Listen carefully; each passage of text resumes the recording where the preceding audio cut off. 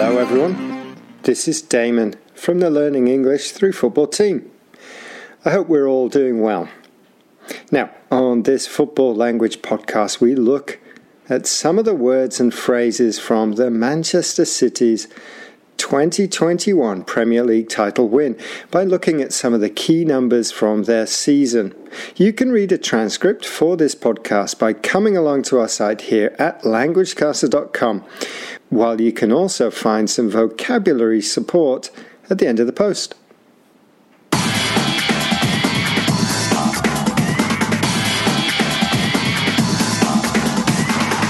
Okay, 3. The number of titles that Manchester City have now won in their past 4 seasons, and their 7th overall. 13. The position City found themselves in the table after a 2-0 defeat away at Tottenham towards the end of November. This was after their 9th fixture of the season, but City did not lose for another 19 matches. It was also the number of goals that Manchester City's top scorer, İlkay Gündoğan, managed this season. The fact that their top scorer was a midfielder demonstrates the fluidity of their tactics, often using a false 9 in their games. 19.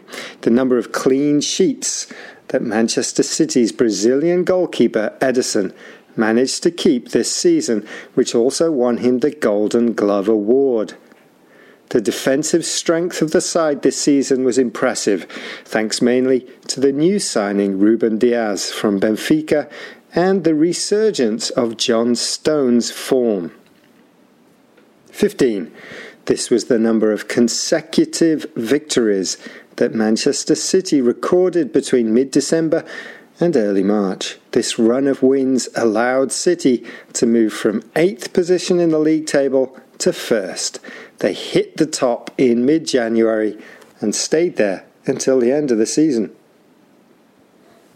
12. During their impressive run at the start of the year, Manchester City won 12 away games in a row, and this run of consecutive victories is a Premier League record. 260. The number of goals that Sergio Aguero has scored for Manchester City in his 10-year career.